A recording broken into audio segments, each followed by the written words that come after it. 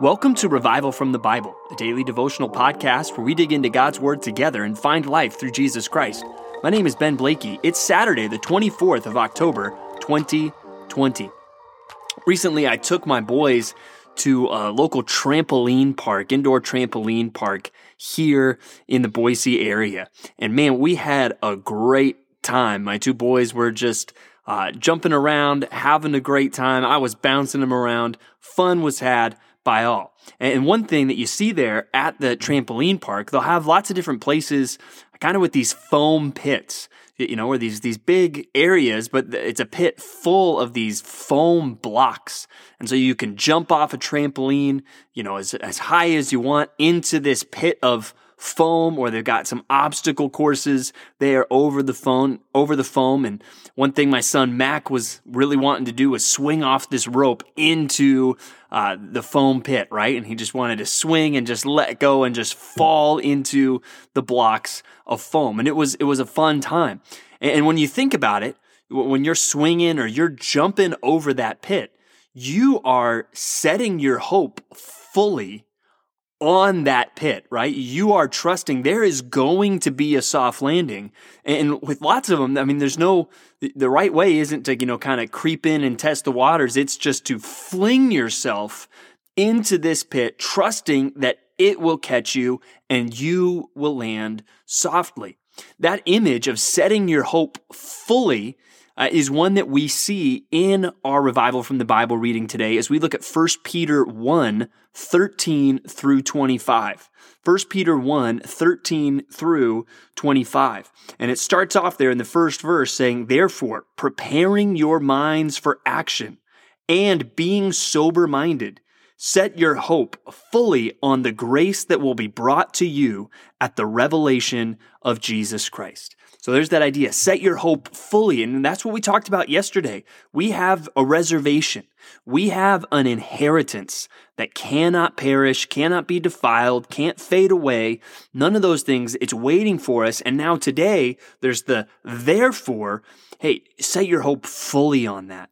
And even there's another image in there, preparing your minds for action. If you have the English Standard Version, there's a footnote at the bottom that says, girding up the loins of your mind.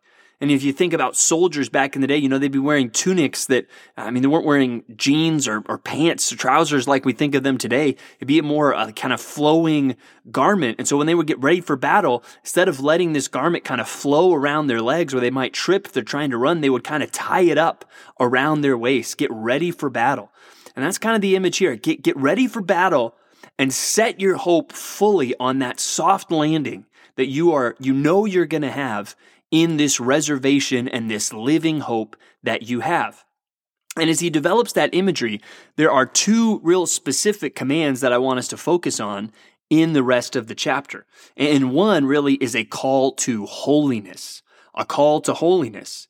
It says there, as obedient children, do not be conformed to the passions of your former ignorance. But as he who called you is holy, you also be holy in all your conduct. Hey, because of this grace that we know is coming, let's lean into that, right? Let's not tiptoe into the foam pit. Let's fling ourselves into it. And one way to do that is by pursuing holiness with an abandon, right? That I want to be holy like my Father is holy. The other command there we see starting in verse 22, having purified your souls by your obedience to the truth for a sincere brotherly love, love one another earnestly from a pure heart, since you have been born again, not of perishable seed, but of imperishable, through the living and abiding word of God. So let's think about what we talked about yesterday. Let's keep our minds on that living hope that we have in Christ, on that reservation that we have waiting for us for an eternity in heaven with Him. And because of that, let's fling ourselves into holiness and let's fling ourselves into loving others. And let's realize that having a mindset that isn't thinking about heaven, but a mindset that's thinking too much about right here, right now, is going to hinder us. right? A lot of temptation that we face towards sin, that's what it's all about. It's trying to get us to think about right here, right now, the lust of the flesh, the lust of the eyes, the pride of life. And what keeps us from loving other people, often it's our selfishness and us thinking about what we want right here, right now. But no, let's set our hope fully on that eternal landing that we are going to have in glory. And then therefore, let's fling ourselves into pursuing holiness and to loving others. And I want you to think today, if there's any particular temptations that you are facing, that you need to realize, no, I need to set my hope fully on the grace that is to come. And so I don't need to give into this temptation right here, right now. And think about relationships, maybe where you might be struggling to love someone else, and say, you know what? I don't need to think at all about what I can get from that person or what that person is doing to me. I'm going to set my hope fully on the grace that I'm going to receive at that reservation for eternity with Christ in heaven. And that frees me up to love that other person. And this whole future mindset, that's something that we see also as we turn now to Jeremiah chapter 32. Jeremiah 32, where we see Jeremiah is told to buy a field. And we see he's kind of perplexed. God, haven't you been using me to prophesy disaster upon Judah and Jerusalem? So what's with telling me to buy a field? That seems to not jive with the rest of what you have been telling me. And he prays even, and he asks God, and God answers starting in verse 26. And he basically says, yes, Nebuchadnezzar is going to capture this city. They're going to burn this city. It is going to be bad. And this is justice for the sins of these people and all the wicked things that they have done. He talks about the abominations that they set up in the temple. He talks about their altars to Baal and offering up their children to Molech. He talks about all these things, but then he says that he is going to gather the people again to this country. He's going to bring them back. They're going to dwell in safety. And so that's kind of, in verse 44, he says, fields shall be bought for money, and deeds shall be signed and sealed and witnessed in the land of Benjamin, in the places about Jerusalem, and in the cities of Judah, and in the cities of the hill country, in the cities of the Shephelah, and in the cities of the Negeb, for I will restore their fortunes, declares the Lord. And that's really, he's describing a lot of the geographical areas around Jerusalem. Jerusalem would have been kind of on the border of the tribe of Benjamin and the tribe of Judah, and then you'd have the hill country, the Negeb to the south. The Shephelah is kind of this area of rolling hills down towards the Mediterranean Sea. And he's saying, no, there's going to be blessing. People are going to be buying land here eventually. So there, we see God kind of telling Jeremiah, hey, I want you to set your hope on me fulfilling, yes, my words for judgment, but yes, also my words for restoration. And he encourages Jeremiah with that today. Let's turn now to Psalm 119, where we look at verses 89 to 96 today. Lamed is the Hebrew letter today, and it begins, forever, O Lord, your word is firmly fixed in the heavens. Your faithfulness endures to all generations. You have established the earth, and it stands fast. And by your appointment, they stand this day, for all things are your servants. And there he reminds himself first of just God's creation and just even God's faithfulness, and that nothing can change that. All things are your servants. And then we see, though, his commitment to God and even a plea for God to save him. Verse 94, I am yours, save me. For I have sought your precepts. The wicked lie in wait to destroy me, but I consider your testimonies.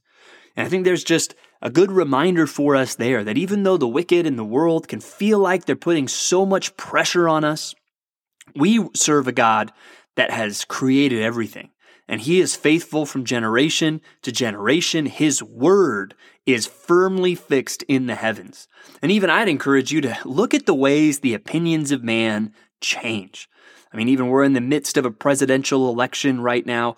Look at how much, what people say changes from year to year, right? And even there's cultural pressure on a lot of progressive issues right now that there wasn't barely even any conversation about some of these things, even as recently as 10, 20 years ago. We're living in a different world now. Look how the world and its opinions change God's word is forever fixed in the heavens. So don't let the world pressure you into its system. Trust the God whose word will never change and the God that will always be faithful.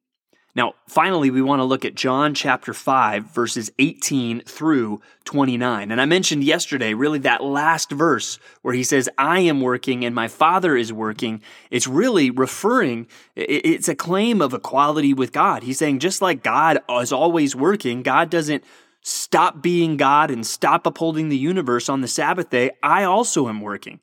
And I think we miss that sometimes because we miss the connection to the whole controversy with the Sabbath. But as we pick it up today in verse 18 and read through verse 29, we see that his audience clearly caught what he was saying. Verse 18 says, this is why the Jews were seeking all the more to kill him, because not only was he breaking the Sabbath, by the way, he wasn't actually breaking the Sabbath. He was just breaking their traditional interpretation of the Sabbath, side note. But he was also calling God his own Father, making himself equal with God. By calling God his Father, by saying he is working like his Father, he was making himself equal with God. And then in verse 19, Jesus says, whoa, guys, you're clearly misunderstanding what I'm saying. I'm not claiming equality with God. No, that's not in any English translation. That's not what it says. Jesus, he does not back down from what he claimed. In fact, he doubles down. It says, truly, truly, I say to you, the Son can do nothing of his own accord, but only what he sees the Father doing. For whatever the Father does, the Son does likewise. For the Father loves the Son and shows him all that he himself is doing, and greater works than these will he show him, so that you may marvel. For as the Father raises the dead and gives them life, so also the Son gives life to whom he will. So here we clearly see Jesus, he doesn't back down, he doubles down. And he says, no, I do the exact same things the Father does. He is establishing that claim to equality with God. And one thing that is important that we believe is the deity of Christ, that Jesus Christ is God in the flesh. And the Gospel of John is a great place to go to find passages that teach that. And we think of passages like John 1:1, in the beginning was the Word, and the Word was with God, and the Word was God. And then verse 14, the Word became flesh and dwelt among us. Clearly it's talking about Jesus. Or we think of the end of John chapter 8, where Jesus says, before Abraham was, I am, which I don't think there's any way around that being a clear claim to deity and even a clear claim to pre-existence. But this passage was one of maybe the hidden gems that I wouldn't have thought of off the top of my head about the Gospel of John ahead of time, but a clear claim of Jesus asserting his deity, that when they accuse him of claiming equality with God, he basically says, you're exactly right, and goes on to defend that claim. So we believe that Jesus Christ is God in the flesh, and John chapter 5 is just one of the many passages that give us a reason to believe that. And we believe that he is God. That gives us confidence that his sacrifice for our sins was effective. Our sin is complete. And so now we can set our hope fully on the grace that is going to be revealed to us when Jesus Christ comes back. So that's what I want to encourage you to do today. Fling yourself into holiness and into loving others because you know there's a soft landing coming. You know you have a reservation for eternity with Christ in heaven. Thanks for digging into God's Word with me today on Revival from the Bible. For more resources, check out revivalfromthebible.com. To learn more about Compass Bible Church Treasure Valley, go to compassbible.tv. The grace of our Lord Jesus Christ be with you.